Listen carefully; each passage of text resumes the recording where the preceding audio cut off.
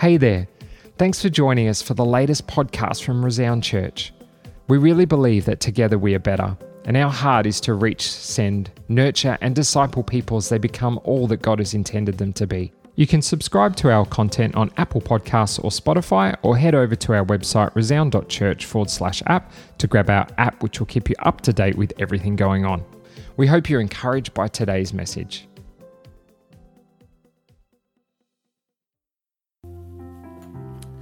Well, the first Sunday of September marks Father's Day.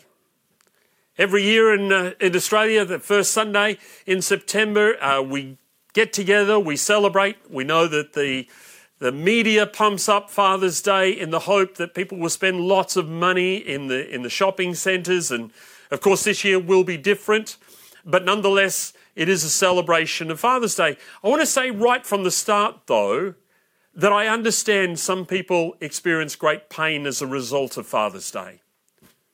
There are some people that have been hurt by their fathers. And just the thought of their father continues or exaggerates the pain that they've already experienced. There are some people that may not even know their fathers, or because of the things their fathers have done, they don't want to know their fathers. And I acknowledge the pain also of some who may want to be fathers but are unable to be fathers for whatever reason. There are those that are fathers biologically, and there are others who are fathers because they've chosen to foster or to adopt. And the experience we all have with fathers is very, very different. But I do want to acknowledge the pain that some experience. But it's not a reason for us not to talk about fathers, because ultimately we have a heavenly Father who is perfect.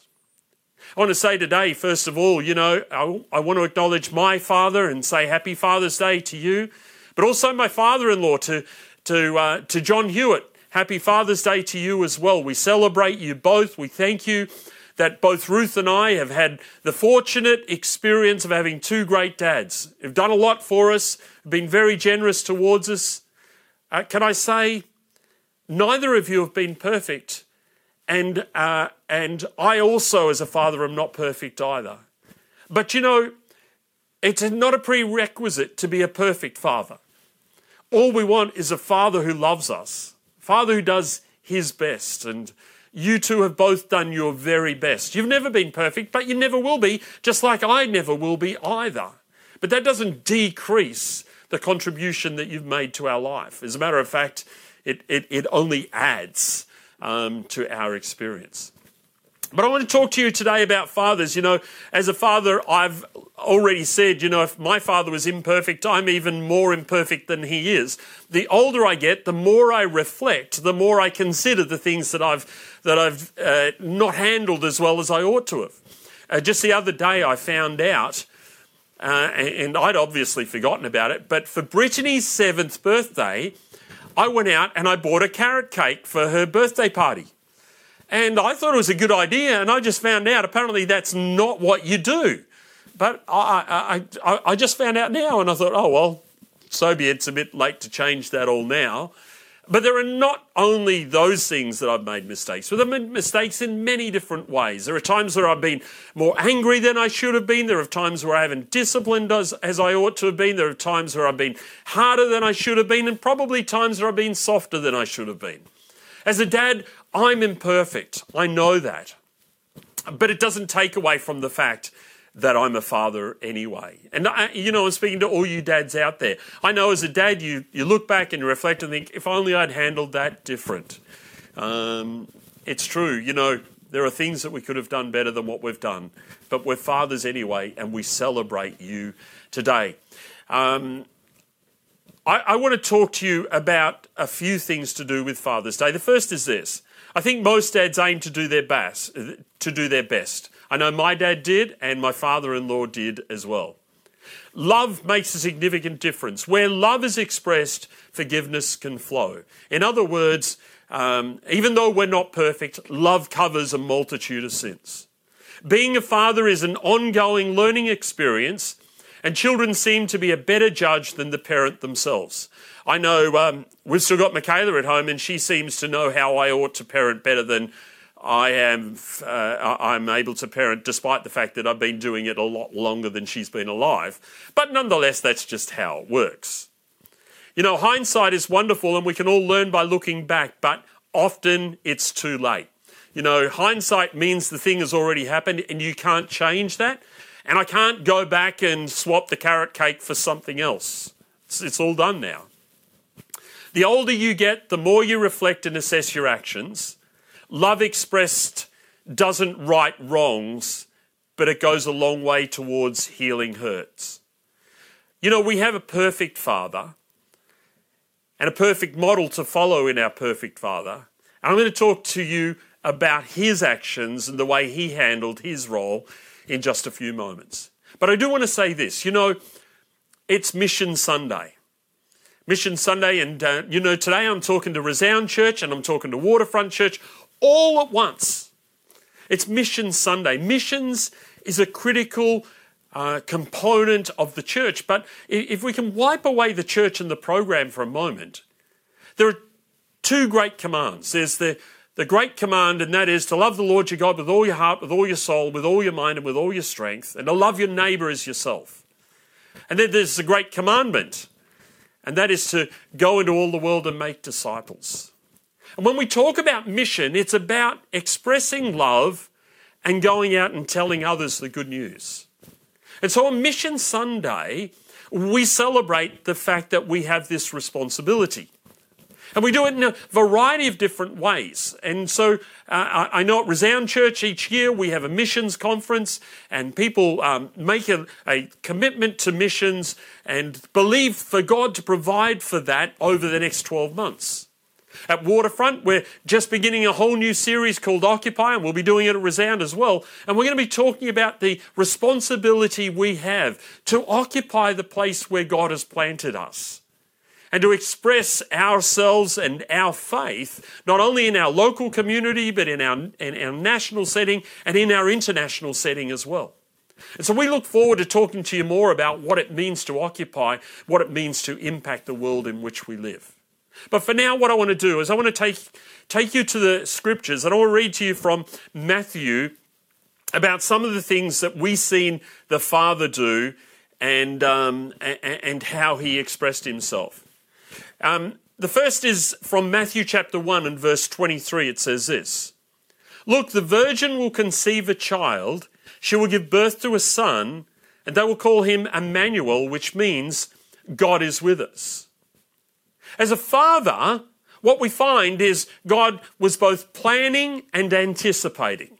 Now, these are key words, and as I go through the message this morning, there's going to be a bunch of key words that you will pick up on.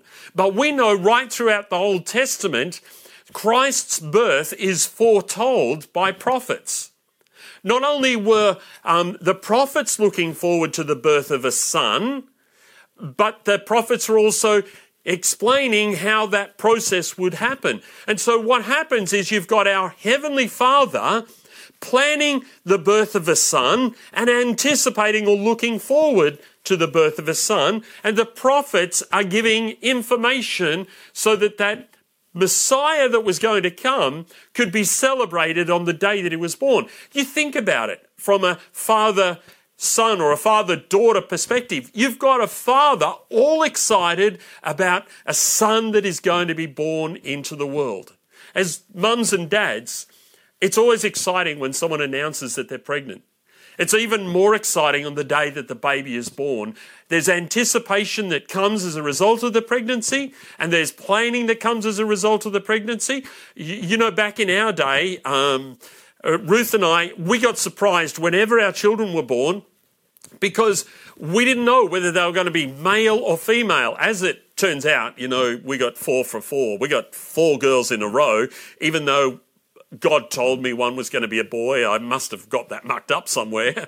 But nonetheless, there was the planning and the anticipation. A good father plans ahead and anticipates and noises abroad what's going to happen. It goes forward to Matthew chapter 1, verse 18 to 21 says this: "This is how Jesus the Messiah was born. His mother Mary was engaged to be married to Joseph, But before the marriage took place, while she was still a virgin, she became pregnant through the power of the Holy Spirit. Joseph, her fiancé, was a good man and did not want to disgrace her publicly, so he decided to break the engagement quietly. As he considered this, an angel of the Lord appeared to him in a dream.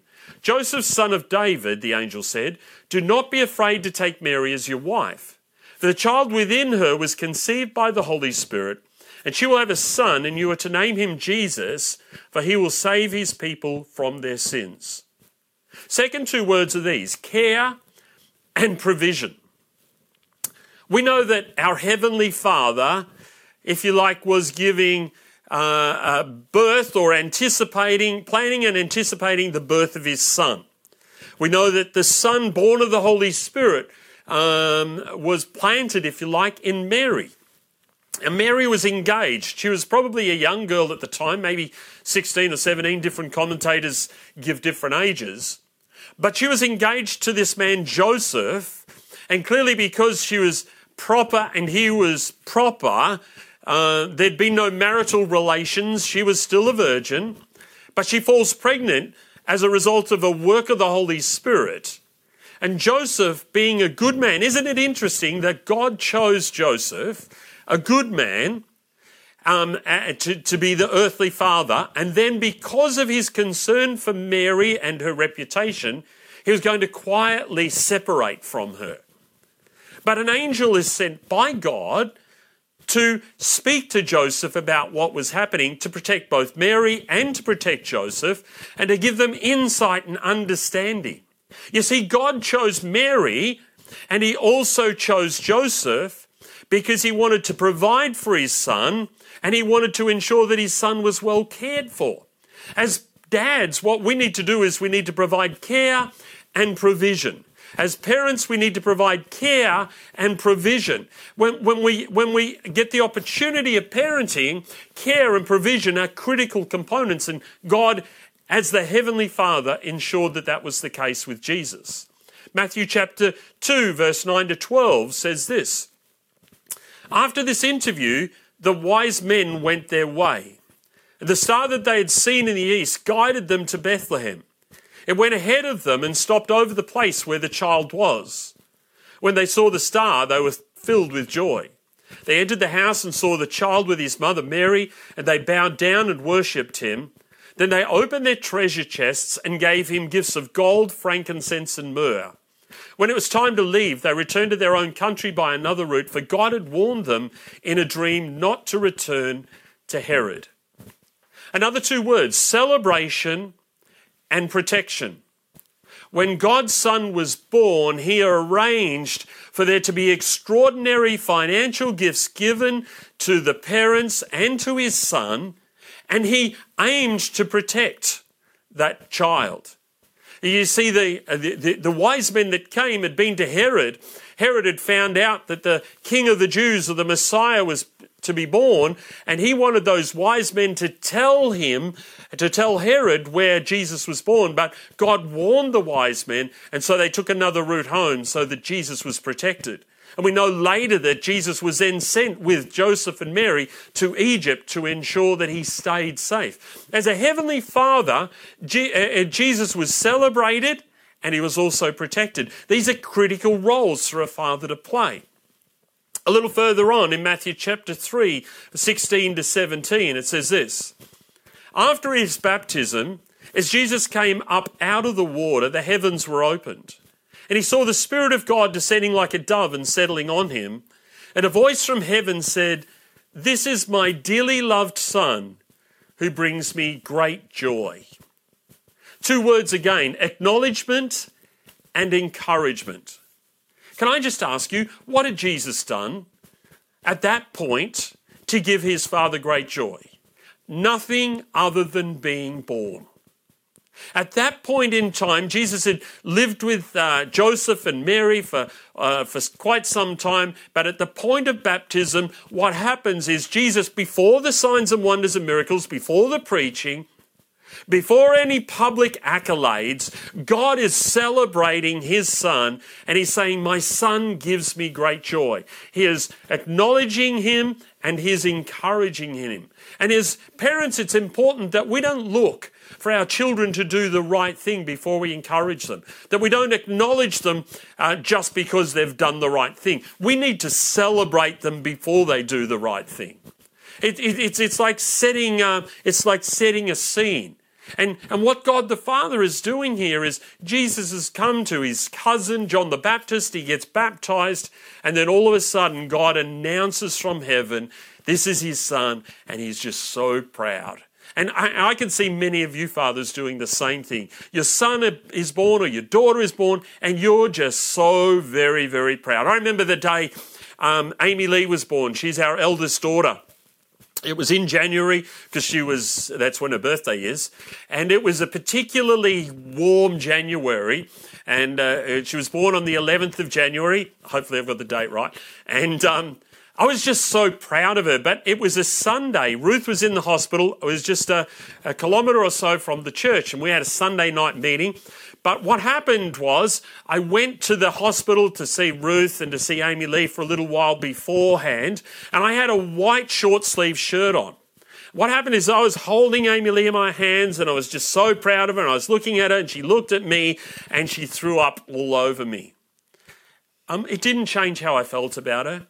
But I can still remember today the sense of pride I had just looking at her and gazing in her eyes. I was just so proud of her. And, you know, as parents, what we've got to do is maintain that sense of excitement and anticipation, celebration, and encourage our kids every step of the way. Matthew chapter 4, 1-4 says this, Then Jesus was led by the Spirit into the wilderness to be tempted there by the devil. For 40 days and 40 nights he fasted and became very hungry. During that time the devil came and said to him, If you're the Son of God, tell these stones to become loaves of bread. But Jesus told him, No, the scriptures say people do not live by bread alone, but by every word that comes from the mouth of God. 2 more words, learning and trusting. Jesus learned from his Father, he learned from the scriptures, and at a time when he was most vulnerable, his Father let the Son be tested. You know, too often mums and dads save their children from the tests that make them great adults. They jump in too early. What we need to do is ensure that we teach them and train them when they're young, so as they get older, they rely on what they've learned, not on our intervention. And God here obviously knew what was going on. Jesus was weary. 40 days, 40 nights, he'd fasted and prayed. And the enemy is testing him, he's tempting him. And as a father's looking down on his son and seeing his son at probably the weakest he's ever been, and the enemy is testing him, he allows his son to go through this trial. He doesn't step in and stop it, but he trusts in the learning, he trusts in the experience and the training that Jesus had, and Jesus became a man in his own right as a result of standing up on his own 2 feet based on the learning that he'd already received. So learning and trusting. As fathers and mothers, what we've got to do is teach our kids, but then get to the point where we trust them with what we've taught them and let them stand on their own 2 feet. And we need to do that earlier rather than later. I see some parents still mothering their kids when their kids should be standing on their own 2 feet.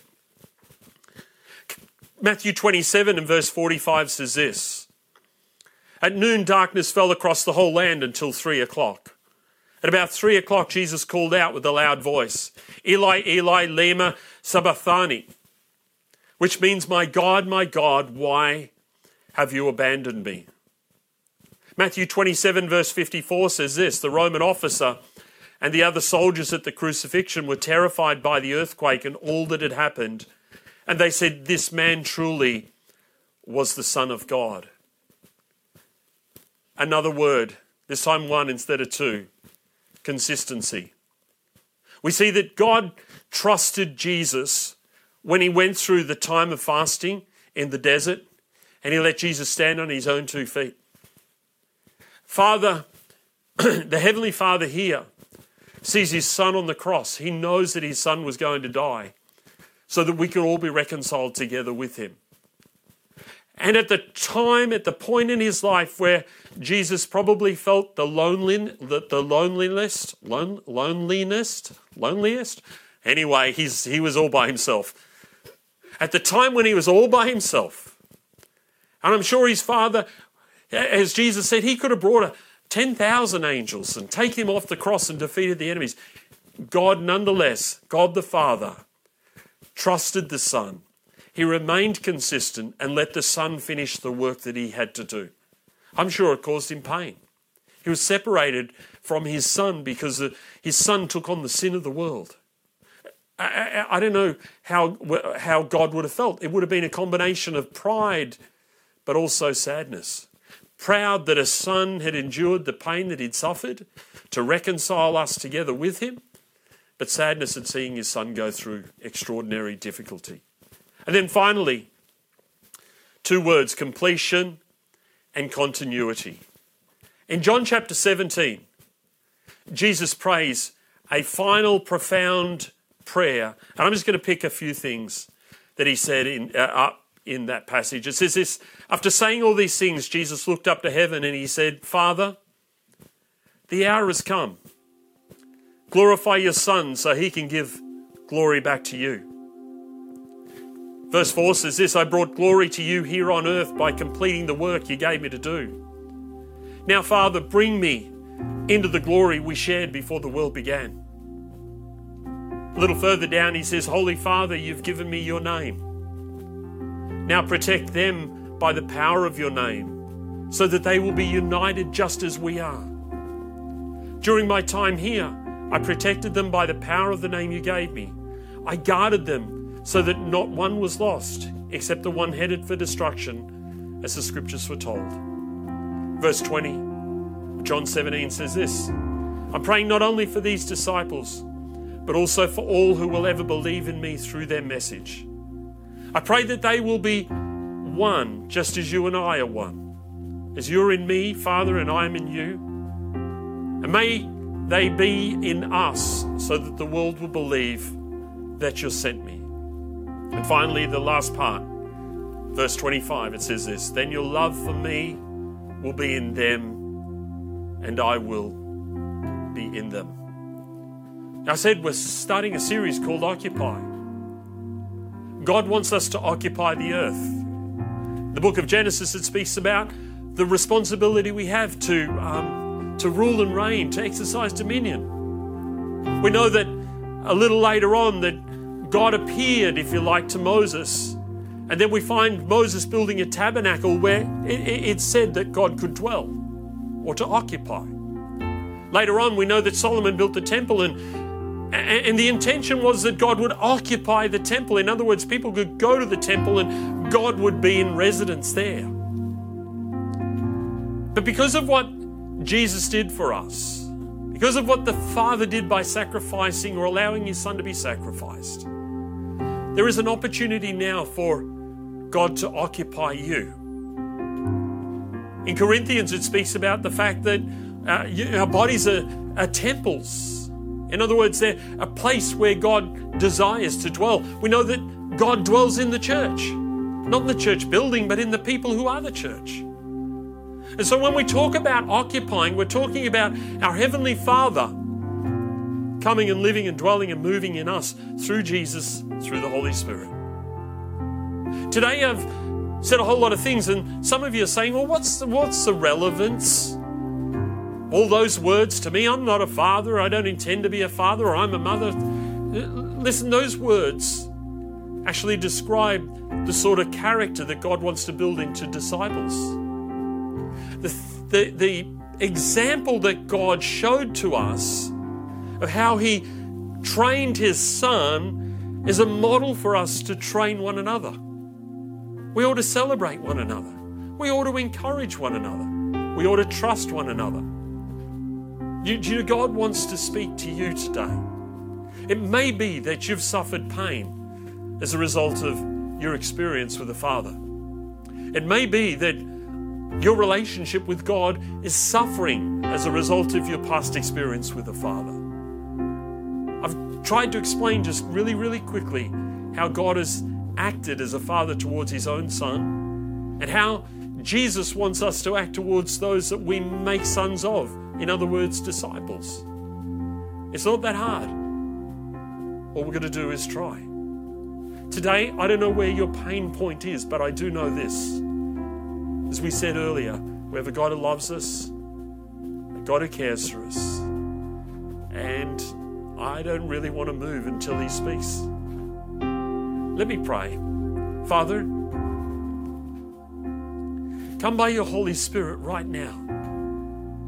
Fill every room where this recording is being watched. By the power of your Holy Spirit, speak to every single person.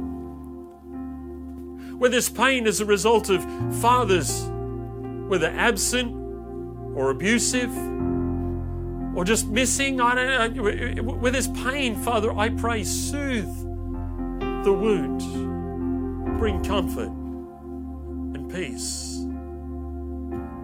Lord, open up a new experience, a new opportunity for everyone to experience you as a heavenly Father.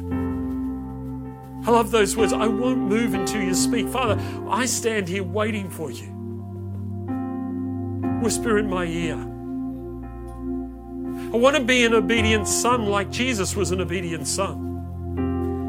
I know that's not a promise of utopia. It's a promise of pain at times. It's a challenge of endurance. At times it means going through difficult things, but you allow us to go through those things because you trust us. You've taught us. And so my prayer today is for everyone who's watching, that you would minister to them, that they might experience your love and your grace and your power and your peace. In Jesus' mighty name, amen. Hey, what a great message. Thanks for joining us here at Resound Church. We pray that you've been encouraged through the message and that you've grown just a little bit closer to God. While you're online, why don't you head over and give us a like on Facebook or Instagram, or check out our website at resound.church. You can subscribe to our content on Apple Podcasts or Spotify, or head over to our website resound.church/app to grab our app, which will keep you up to date with everything going on. Well, don't forget, next week there'll be another amazing podcast here to listen to from Resound Church. We hope you join us then.